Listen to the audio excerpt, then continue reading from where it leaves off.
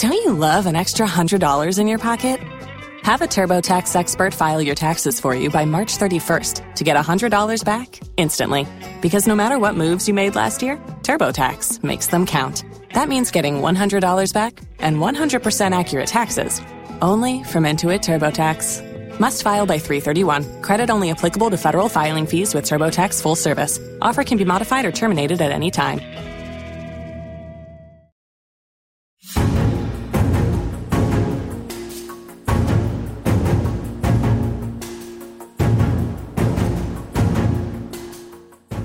Hello and welcome to Politics War Room with James Carville, and I'm Al Hunt. This week, our guest is an author and the foremost expert on the Soviet Union and Russia, Steve Kotkin, professor of international affairs at Princeton and senior fellow at the Hoover Institute. Remember, we take your questions, so write to politicswarroom@gmail.com or send a tweet to @Politicon for next week's show. We'll get to as many as we can, but don't forget to tell us where you're from. And please check out the links to our sponsor, Miracle Brand, in the show notes. We thank you for supporting our sponsors. It really helps make this podcast happen. Please tell your friends about us and remind them to subscribe on Apple Podcasts, Spotify, Stitcher, or wherever you get your podcast. Hey, James, you know, David Remnick says that Stephen Kotkin is the smartest expert on Russia he's ever known. That settles it for us, James. Steve, now at the Hoover Institute, has written several books on Russia, including 2 volumes so far of his trilogy on Joseph Stalin. Steve, we invited you on primarily to talk about Putin and Ukraine, which we're going to get to, certainly. But let's start with the death of Mikhail Gorbachev. What's his legacy? Very paradoxical. He's the only figure in modern history who could have won a popular election in every single country of the world, except one, which, of course, is the country he lived in. His legacy will be predominantly one of something he didn't do, which is when the Soviet Union was destabilized and the Communist Party was wrecked, mostly unintentionally by Gorbachev, and it started to collapse. He did not bring the world down with it. He restrained himself from using force on a massive scale, and as a result, the end was predominantly peaceful, and that's the legacy, and that's a huge gift to humanity. Because, Steve, other likely leaders, Soviet leaders back then, Brezhnev and Andropov or Putin, would have probably been a different story, more bloodshed. Well, that's the paradox of Gorbachev, Al, because those guys would not have embarked on the kind of reform project that he embarked on. Right. So they would have never faced the dilemma that he faced, which was to pull back, give up, and go back to repression, crackdown, one-man rule, or let it unravel and go forward and allow history to take its course. So they wouldn't have been in the position to make those decisions that he put himself and the country in. So that's why I say very paradoxical. In some ways, he'll never be popular at home, but his popularity abroad will only grow with time as other tragedies and terrible situations unfold in Eurasia. His problem in the Soviet Union was that his goals were basically incompatible. He wanted to reform, didn't he, not replace a rotten system. And glasnost and perestroika and communism just aren't compatible, are they, Steve? You can't be half communist, Al. You're either a communist and you have a monopoly on power, or you open up and reform and liberalize, and other people decide not only do they want those freedoms, but they don't want communism. And so squaring the circle, reforming communism, has never worked. It's always led to self-liquidation of the system unintentionally. Hungary in 56, Prague in 68, and of course Gorbachev, which is why I never thought Xi Jinping and the Chinese would commit suicide by embarking on political liberalization. Yeah, and they haven't. They've cut back. Putin despised about everything Gorbachev did, and I don't think you would know much better than I don't think you'd call the Russia system communism today, but it's certainly autocratic. It's dictatorial. He took lessons, didn't he, from Gorbachev's miscalculations? All of them took lessons except us, Al. So, of course, Putin's regime is not communist. There is very little nostalgia for communism in Russia today. And that's because, like George Orwell wrote at the end of Animal Farm, the pigs, they converted it back into Manor Farm. That is, they reprivatized everything that they controlled de facto. Communism doesn't work for the pigs, that is, for the elites, because they can't own the property outright. And so communism is finished. It's finished globally, in fact, in many ways, because it doesn't work for elites. They much prefer an autocratic regime where they can own everything, not just command everything. But there is a lot of nostalgia for the Soviet state, because the Soviet state predated Lenin, it predated the revolution. It's the old Russian state, the old Russian empire. And for better or for worse, Gorbachev destroyed that, and that is a source of tremendous tension and actually outright, I would say, near hatred on the part of Vladimir Putin of Gorbachev's legacy. Yeah. James? So, Prof, let's talk about the Russian army for a second, and then I think they said something they're going to draft to call up 172,000 people. How well are they trained before these Russian soldiers are deployed to combat? Because we have an idea of the way that we train a infantry soldier or a Marine, and it's not the same idea the Russians have, as I understand it. The Russians had an elite army of about 30,000 to 50,000 men inside several 100,000 troops, not including reserves, who were supposed to be called up in wartime. But since this was not a war, it was a so-called special military operation, they didn't call everyone up who was supposed to be called.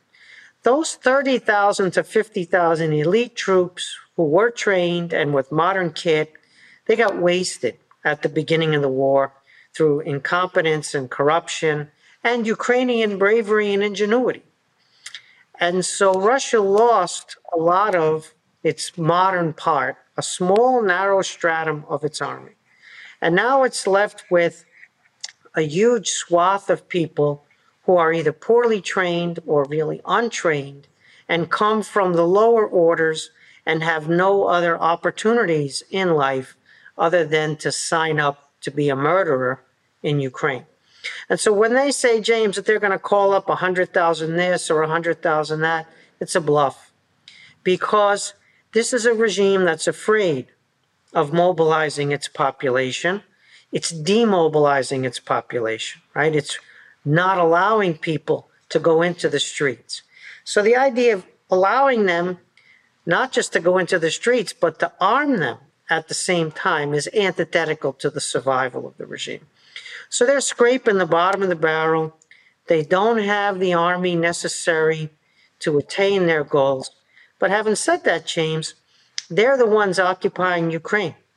They're the ones in control of Ukrainian territory.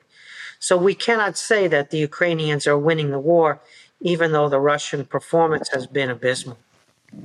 So in Putin's mind, how does he think things are going in Ukraine? About as expected, worse than expected, or better than expected right now? Just his frame of mind. Yeah, James, I wish we knew. Right, I know. Frame of mind. That's why we have people like you for smart speculation.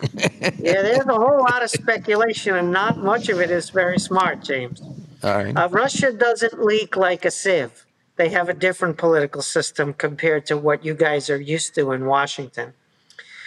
So we're not sure what he thinks. We're not sure what kind of information he's relying on. We're not sure who he's talking to. How narrow is the inner circle? It looks very narrow. We know that he went into deep isolation with COVID, even more so than before, and he hasn't really come out of that isolation. We know that a lot of the people he promoted are what we call negative selection in sociology. That's when you pick people who are stupid and incompetent and non-threatening so that as the dictator, they won't figure out how to replace you, how to take over your position. So, for example, his defense minister is a construction foreman who never really served in the army. And so we're not sure what's going on there. It doesn't look good. If you look at the results, obviously something's been going very, very wrong. At the same time, though, what he makes of that is anybody's guess. I would say the following. It's not going according to plan in the sense that they didn't take Kiev, the capital of Ukraine, because of Ukrainian resistance, right? The bravery and ingenuity of the Ukrainians inspired the whole world. And no one predicted that. Putin didn't predict it, and the Europeans didn't predict it, and certainly the U.S. didn't predict that level of resistance. So that threw everybody for a loop, not just Putin. And then what do you do next? Well, you kind of try this and try that and try this, and maybe the other side folds, or maybe something bad happens in the world elsewhere and people take their eyes off of Ukraine. It's a kind of survival, maybe muddling through, maybe let's see if a plan falls from the sky into our laps that looks good. So before I turn over to Al, one question. Where can myself and Al and people that listen to this show, where's a place that they can get reliable analysis and information on what's going on in Russia and the Ukraine? Is there any site that you can recommend to us? Yeah, James, that's a really good question. What I do is I follow the Russian language material, obviously, right. And that would be the Telegram channels in Russia. There are a lot of individuals with Russian language Telegram channels. That would be the YouTube. Some of the Telegram stuff leaks onto YouTube, but for people who don't read or speak Russian, it's much more challenging. Me. And there I would say, yes, the vast majority of people, obviously. And there I would say that the choices are much more limited, but we have certainly the Carnegie Endowment in Washington, which is probably the leading think tank on Russia-related stuff right now. They even had a branch inside Moscow until very recently that was excellent, but was driven into exile. And so if you go on the Carnegie Endowment website, you'll see a whole lot of really good policy briefs that'll bring you up to speed. And then that'll take you, some of the links will take you to some other stuff. But you have to be careful not to watch cable television because, well, how to put it? We're stupid enough without cable TV. There's no need to make ourselves even dumber. I know, Stephen, you're exempting public broadcasting from that, but anyway. Yeah, so Al, I follow Michael Kaufman, Kofman, who's probably our best military analyst in English on what's going on in the war.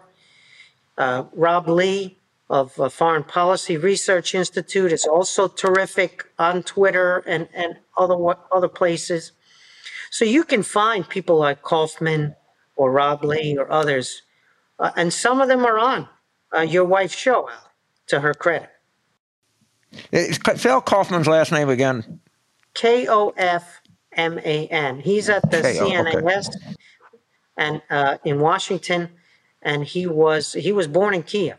And he's just deeply knowledgeable and able to explain things for your kind of audience when it comes to what's going on in the war. That's what we need. Thanks so much. Great, Al. Steve, let me ask you this. The Ukrainians apparently have just begun what they believe will be a major counteroffensive. This may be a long, protracted war, goes on forever. But how important is this, and as far as the message it sends both to Zelensky, the people in Ukraine, the Western allies, and to Putin?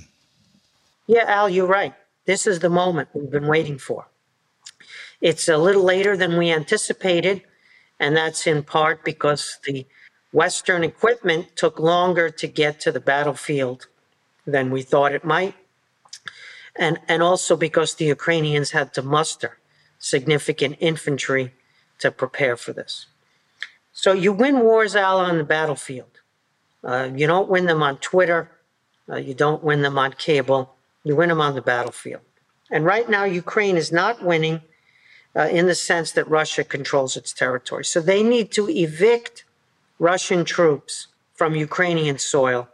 And they need to do this with a massive combined arms operation where you coordinate artillery and airplanes and tanks and especially skilled infantry to take territory and to hold it. And so this could be the moment. It could be early. They could be only in the preparatory stage where they're softening the targets rather than going whole hog. Journalists have not been admitted near the action. And so it's hard for us to tell whether this is the big one or this is the preparation for the big one. But if the Ukrainians cannot mount a successful counteroffensive at scale, not defense, not counterstrikes, but the big one, then we'll be in a position of stalemate indefinitely.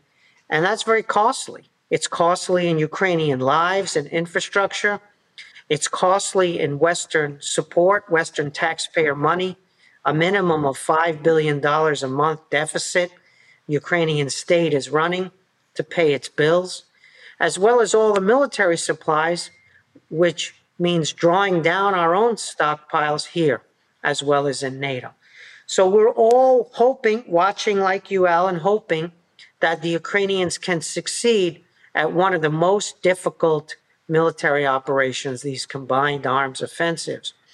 Let's hope, Al, because they have been very impressive up till now. We don't want to underestimate them, despite the difficulty of what they now have to undertake. And Putin's calculation is if it doesn't work, that the West will run out of patience, that the Western will start to evaporate, and no matter how many people he loses, he can outlast? You're right, Al. Russia is weak, incredibly weak, totally corrupt, never as powerful as people make them out to be. But all power is relative, right? So if the West weakens, if Western unity begins to wobble a little bit, if Western taxpayers don't want to spend $5 billion a month plus on Ukraine indefinitely, if something else happens in the world, whether that be Iran or Taiwan or fill in the blank, diverting attention, then Putin's weaknesses, his mistakes, his difficult situation, maybe all of a sudden can become a lot better relative to the situation outside of Russia, right? Russia's grand strategy is if the West is weak, if the West is divided, if the West lacks resolve, Russia is strong.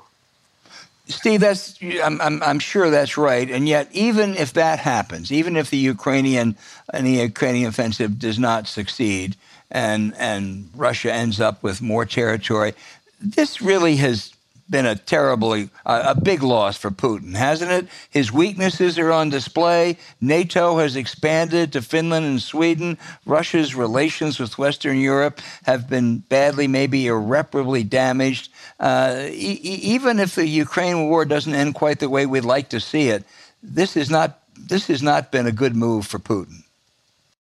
You're right, Al. He's really undermined himself across the board.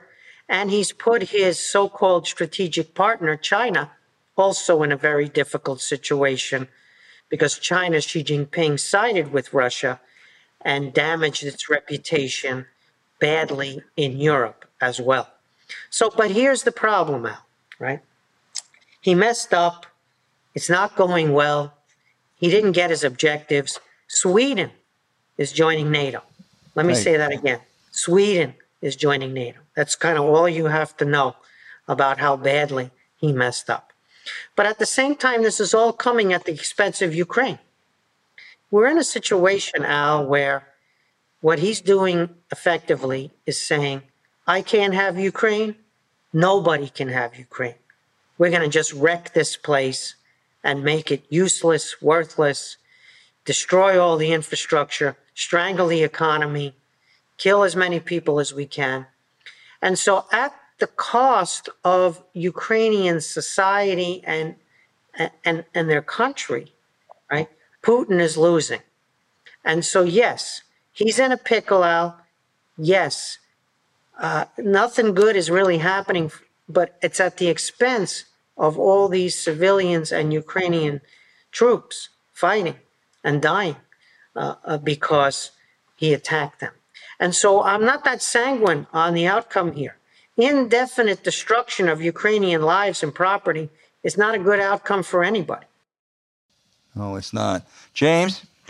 So I can't let you go. I have to ask you a Stalin question. So on June the 22nd, 1941, I mean, how surprised was he that he couldn't have been as shocked as a lot of historians say that he was shocked about the German invasion, was he? Or is that correct?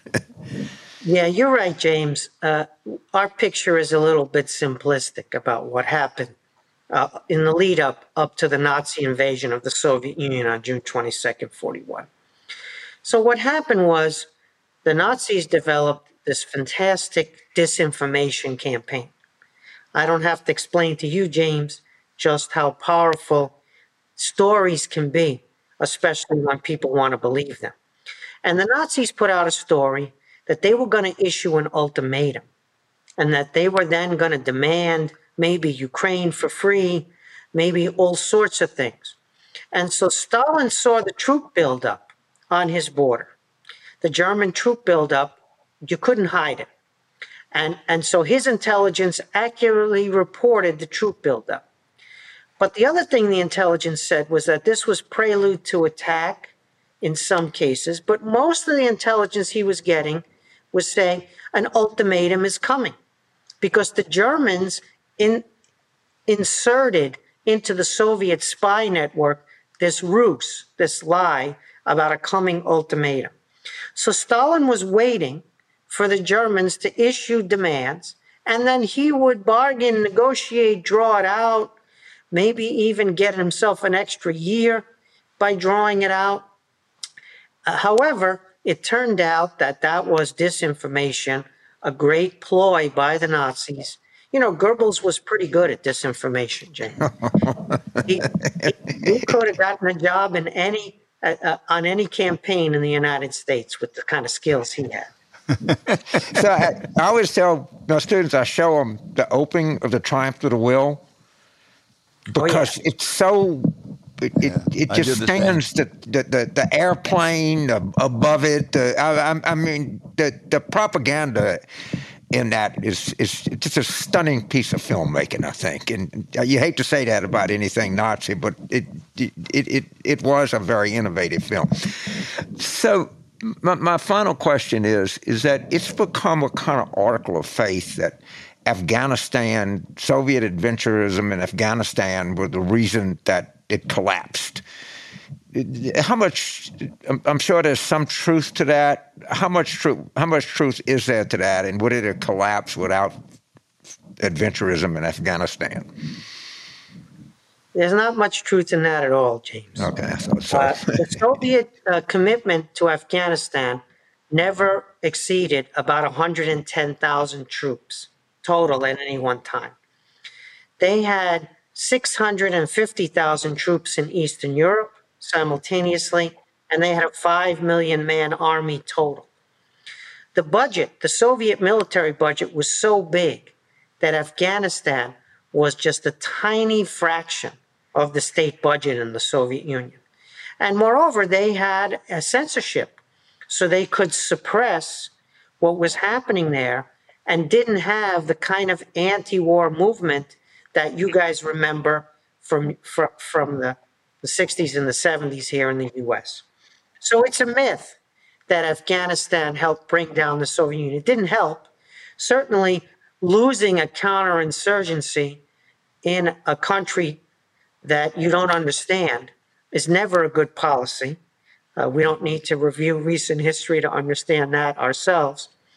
But the Soviet Union collapsed because it was a mess, because it was involved in a geopolitical competition with the A-team, that would be the United States and its allies, And because Mikhail Gorbachev got it in his crazy little head that he could fix this thing by opening it up and allowing people to discuss and to experiment, and they wouldn't reject the whole system in his mind, which of course is exactly what the peoples of the Soviet Union did. So Afghanistan was bad. Certainly about 35,000 Soviet troops died in Afghanistan. The official number is about 15,000, but from Soviet military intelligence, we know it was closer to 35,000, which is about the number that Putin has lost in Ukraine. According to the Ukrainians, maybe a fewer, according to British intelligence, but still big numbers. And so it was a tragedy, but it was a tragedy mostly for Afghanistan. Right? People say that Afghanistan was the Soviet Union's Vietnam, but Afghanistan was Afghanistan's Vietnam. So before I go, Prof, I just want to say, before I die, I want to come out and see you and pound you 1,000 questions about Stalin.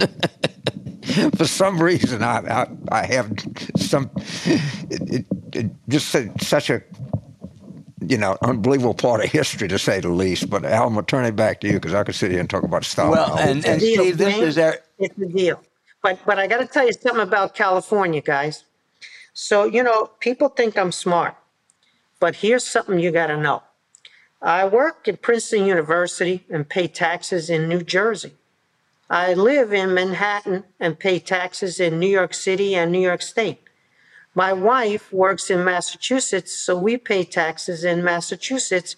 And I had an adjunct appointment, which is now going full-time at Stanford, so I pay taxes in California. How many people do you guys know, Alan James, who pay taxes in New Jersey, New York, Massachusetts, and California?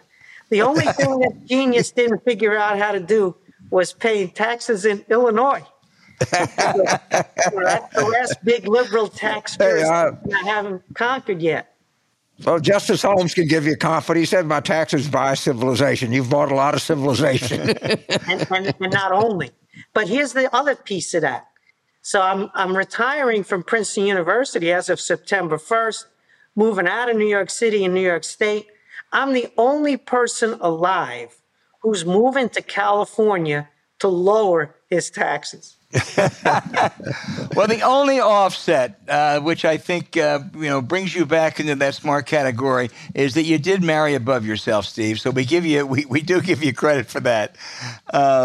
Secret to life, Mel. Secret to life. Our producer points out that this is, I think, this week is the anniversary of the Ribbentrop-Molotov agreement in 1939, which was another one of those great moments. Was Stalin had on that too, or was that a smart move on his part? He picked Hitler's pocket in August 1939, and then he facilitated Hitler's rampages across Europe. And then Stalin looked up one day and said, wait a minute, now he's looking me in the eye. and so it was a great idea for about a year and change. And then France fell in June 1940. And Stalin failed to pivot to Churchill at that moment, which would have been the smart move. In other words, do the deal with Hitler and then double-cross Hitler and do the deal with the UK and balance out Germany's power. But Stalin was not a genius in many ways, Al. James, this is back to your early point, right? You can be a genius in your propaganda. You can be a genius in your Triumph of the Will films. You can be a genius in all ways except once war starts and the battlefield separates the wheat from the chaff, the geniuses from the mediocrities. We see that today with Putin, and in some ways we saw it with Stalin in 1941, although he grew during the war and he learned and was able to absorb some lessons, which so far that's a trait that Vladimir Putin has not shown. Steve, when does your third volume come out on Stalin? Well, if I weren't distracted by these great podcasts, Al, We'd be closer. My publisher would be happy, dude.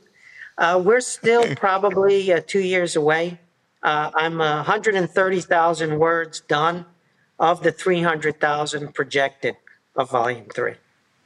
Well, Wow. we can all look forward. You have been, we had really lofty expectations. You have so exceeded them. And it's not as prestigious, but we joined David Remnick, Carville and Hunter in the fan club, too. Thank you so much, Steve. Absolutely. All right, boys. Be well. Good luck then.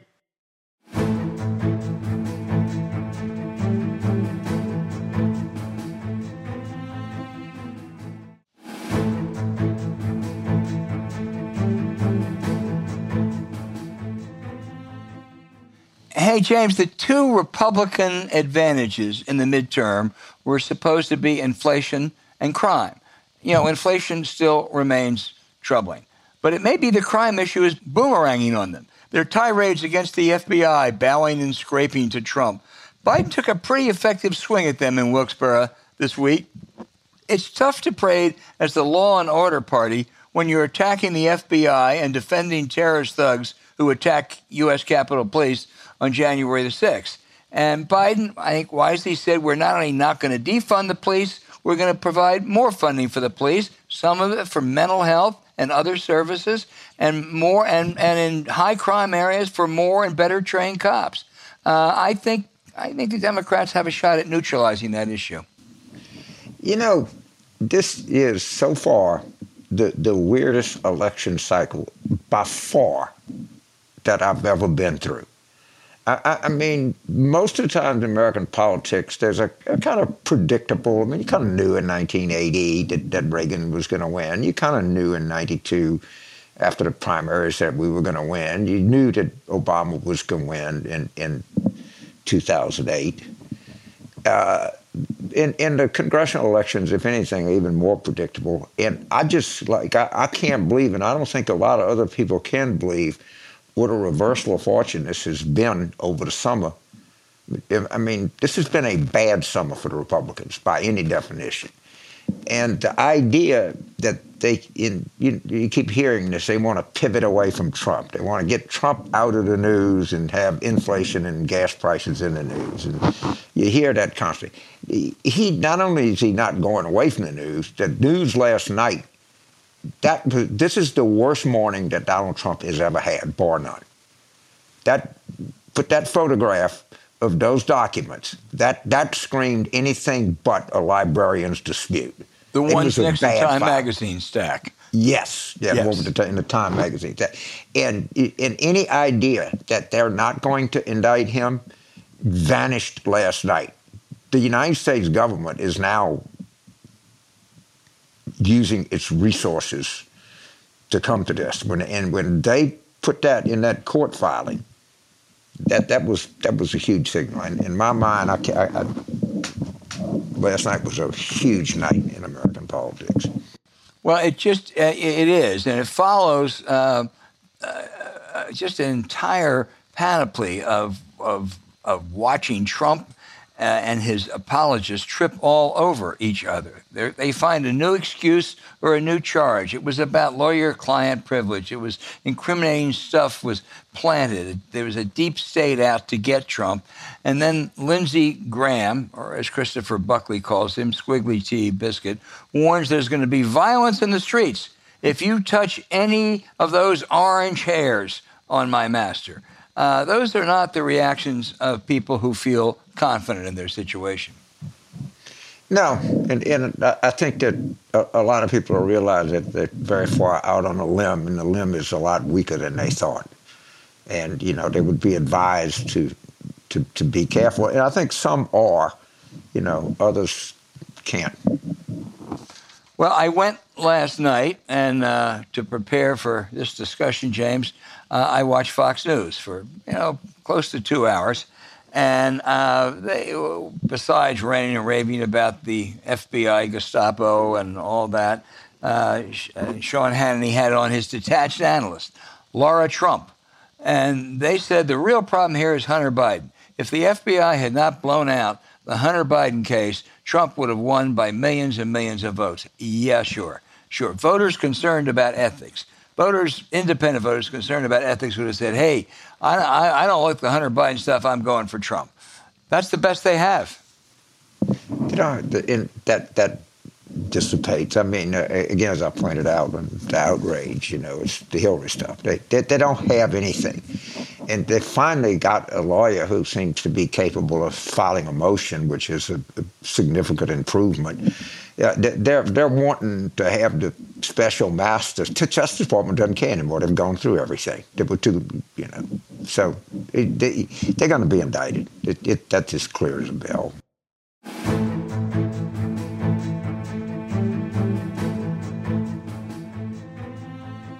All right, now for the superb questions that we get from those very learned listeners, James, I'm going to start off with a simple one, but it's great for you. Mike in Pawtucket, Rhode Island.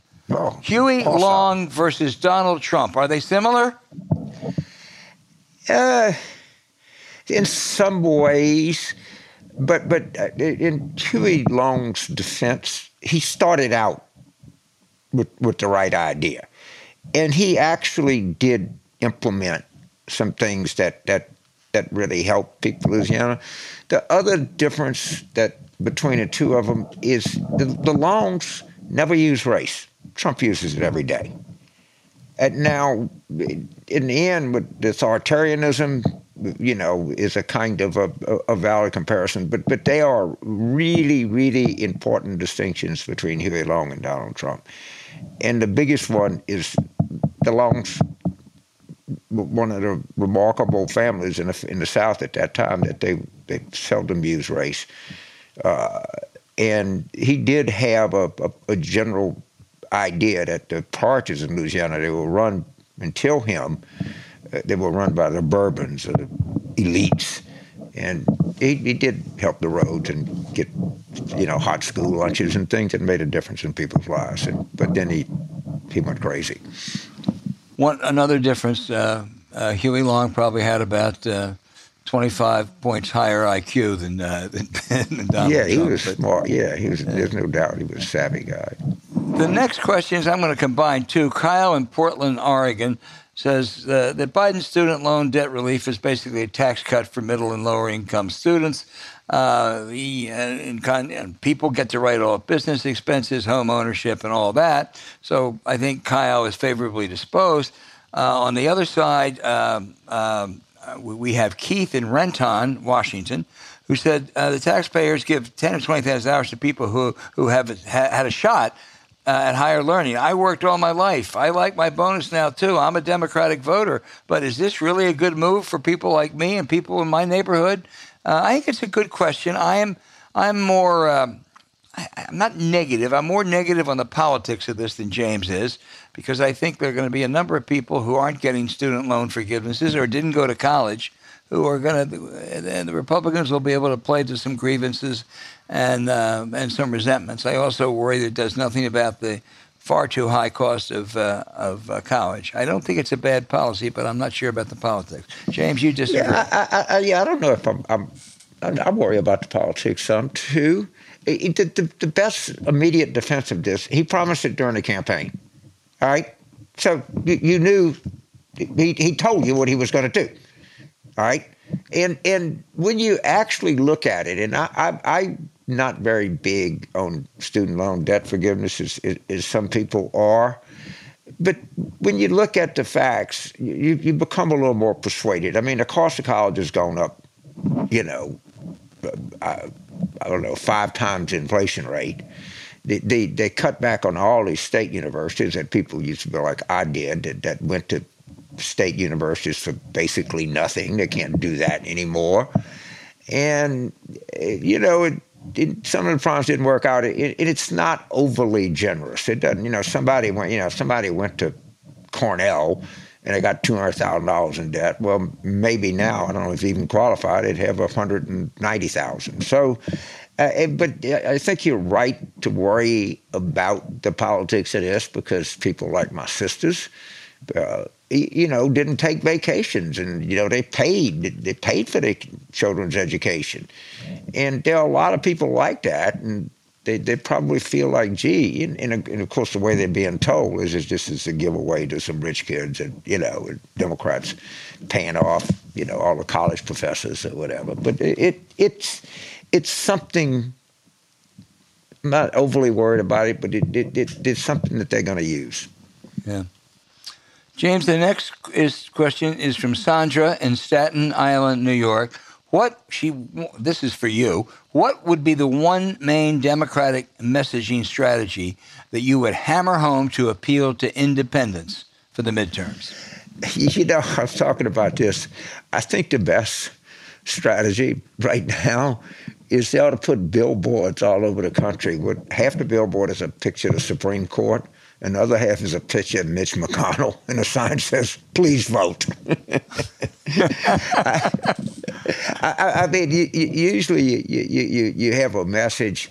The idea that we're making economic progress, I'm skeptical of that because a lot of people don't feel it, and you're sort of signaling that you're out of touch.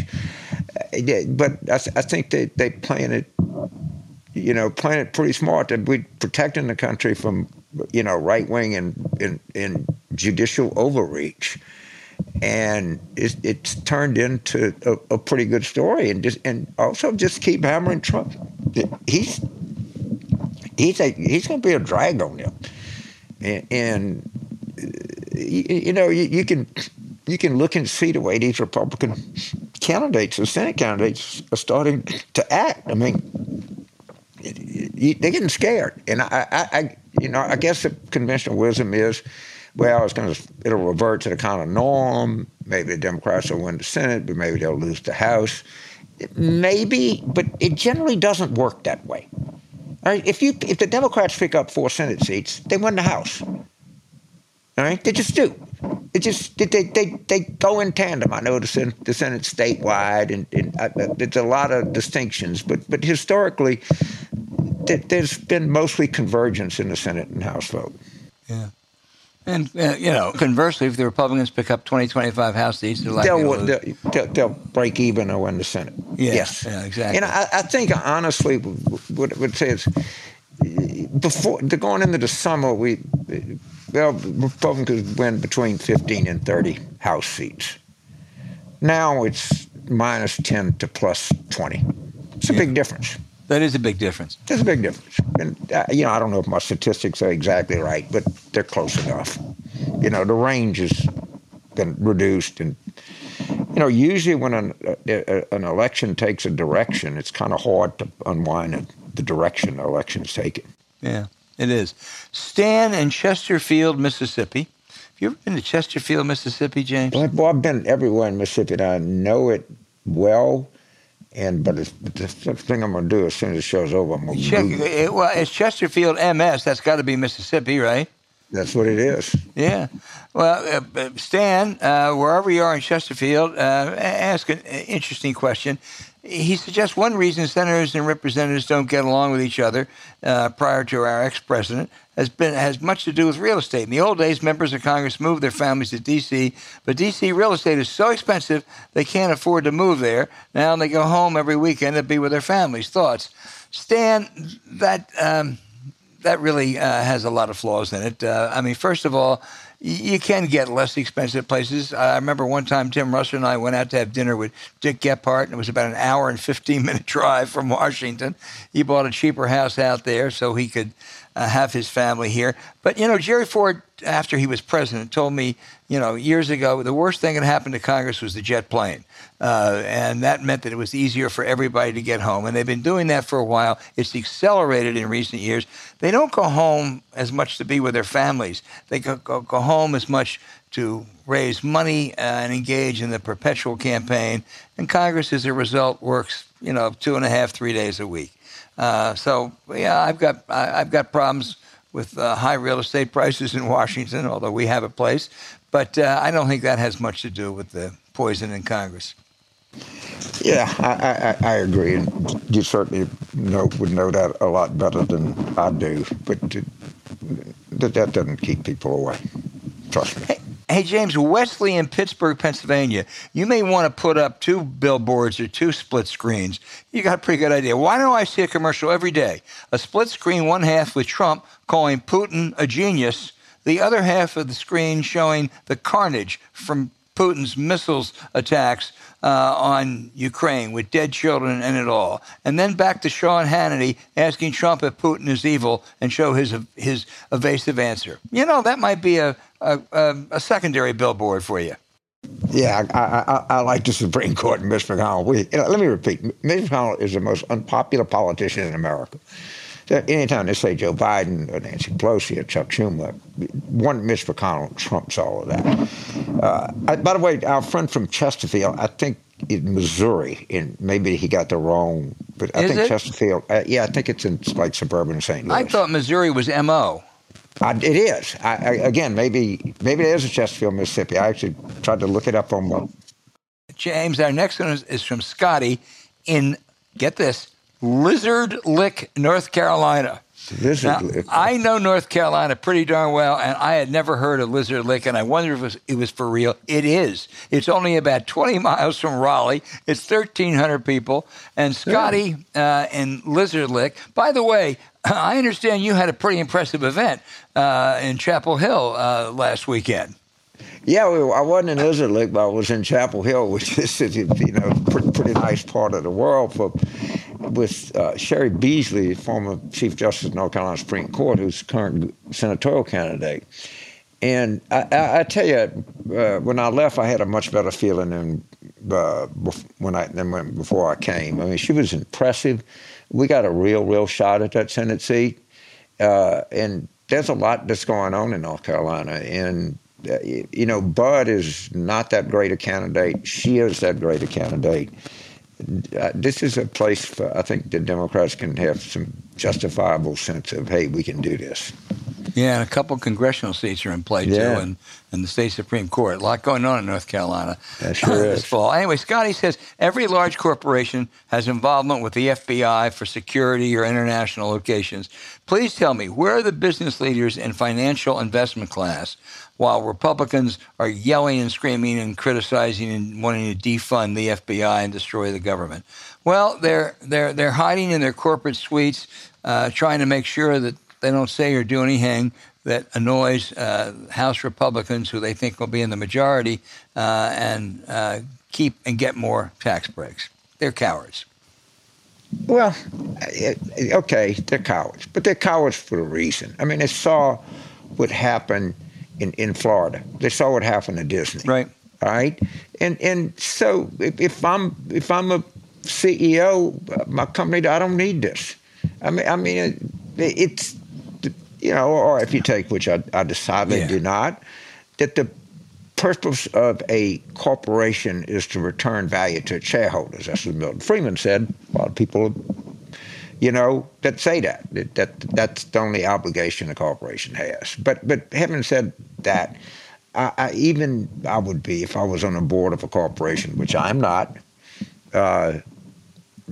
I'd be reluctant to do anything political in this kind of punitive environment. It's a shame. If the corporate had any kind of ethos or whatever, the idea that a government can target a single corporation that's totalitarianism. I mean, you can target a sector. You can say, I want to raise taxes on energy or oil exploration, but you can't say I'm going to charge Exxon more than I'm going to charge Chevron. And that's basically what they did to Disney. I mean, corporate America is letting things happen to it or silent on huge issues. And the targeting of a corporation or business is a huge issue. Well, I agree with you. Maybe I overstepped when I called them cowards, that there's a reason for silence. But that's exactly what Trump did. It's exactly what Trump did with some Pentagon contracts.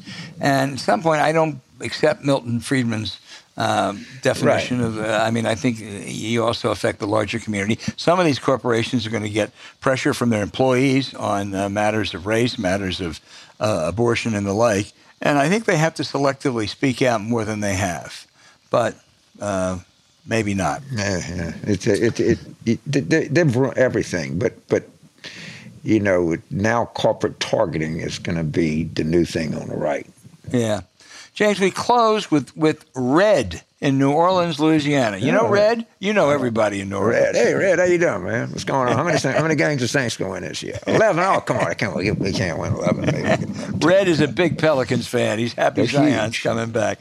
Red asks, if Democrats retain the House and Senate, this scenario opens D.C. and Puerto Rico statehood in the next 3 years. You have any advice on how they play the long game? I think if they do, I think if this is taught them, if you have a chance to do something, do it. And I wouldn't be surprised. And by the way, the arguments against it are not very persuasive. The arguments for it are just a lot more persuasive. Yeah, they are. I think. Well, we love those questions. Please keep them coming. Those that we didn't get to this week, we'll try to get to next week. But we love our audience. Thank you very much.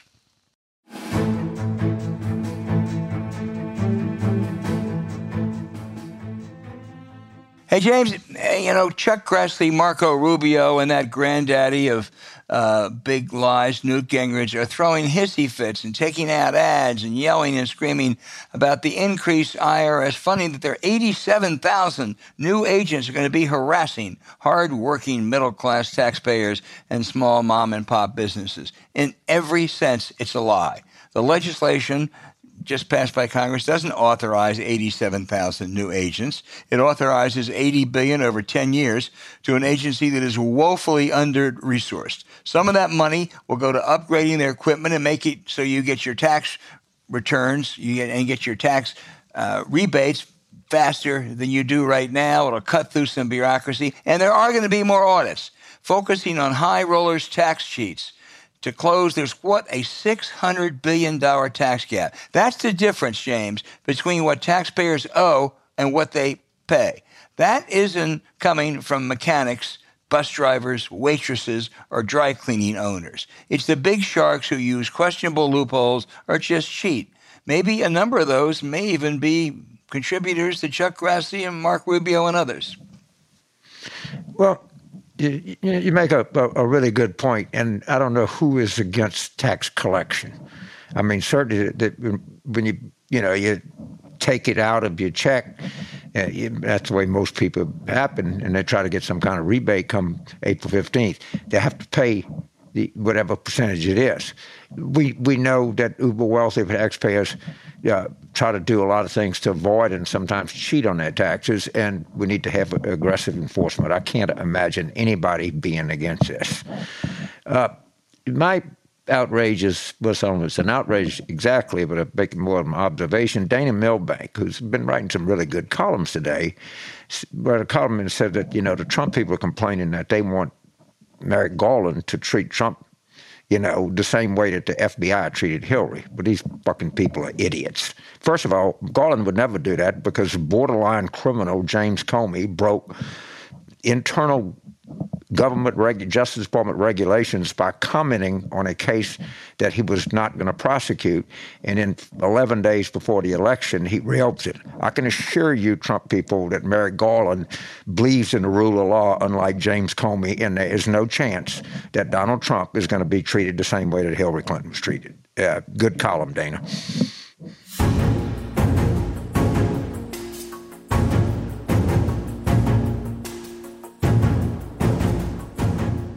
Hey, thanks for listening to Politics War Room with James Carville, and I'm Al Hunt. Don't forget to send your questions for us by email to politicswarroom@gmail.com or tweet them for next week's show at Politicon. Following the episode, we'd really appreciate it if you'd check out the link to our sponsors, Miracle Brand, in the show notes. We thank you for supporting them. When you do, it makes this podcast happen. So to keep up with us, subscribe to Politics War Room on Apple Podcasts, Spotify, Stitcher, or wherever you listen. Please rate the show with a 5-star review. We'll be back next week with another show as we continue our War Room planning.